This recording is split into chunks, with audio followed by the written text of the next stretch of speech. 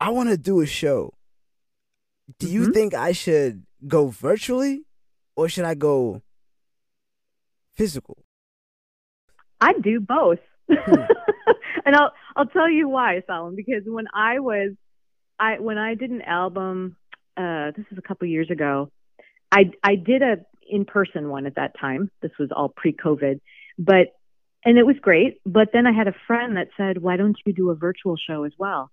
And the cool thing is, because of course, the in person, you're only going to reach the people nearby, that live near you. But if Wow. you do it virtually, of course, you can be reaching people all over. And in fact, you could, depending how much um, complication you want, but you could actually do the in person show and go live during part of it. That would also be a way to be including people virtually without having to do two different shows. That's true.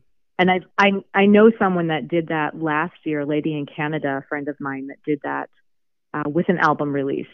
She had an in person show, and then she went live from the show. I don't think it was the whole show. I think it was maybe a portion of it, but it Yeah. did help people, feel connected from all over.